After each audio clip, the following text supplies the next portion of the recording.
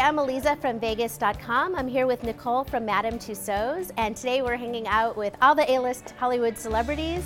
And I kind of had my eye on Johnny Depp. I'm wondering, yeah, he's a good one. Can I go over there and kiss him and hug him? Yes, absolutely. You can kiss him, hug him, pull on his scarf, act like you're taking him home. Just leave him here, but other than that, yeah, you can definitely get interactive, get close. We want you to make those pictures look as realistic as possible. So when you show all your friends what you did in Vegas, they actually think that you were with Johnny Depp. Well, I was. Of course. So what are some of the more popular figures? Well, we definitely have a lot of wax figures in the room. We try to get a good group of every type of figure. So we have sports stars, music stars, movie stars, TV stars, Vegas favorites. Some of the definite favorites for being in Vegas are going to be your Elvis figures, classics like Sandra Bullock, Will Smith, Katy Perry, Rihanna, Hugh Hefner is a very popular one for us. So we have tons of figures, tons of favorites for everybody's likes.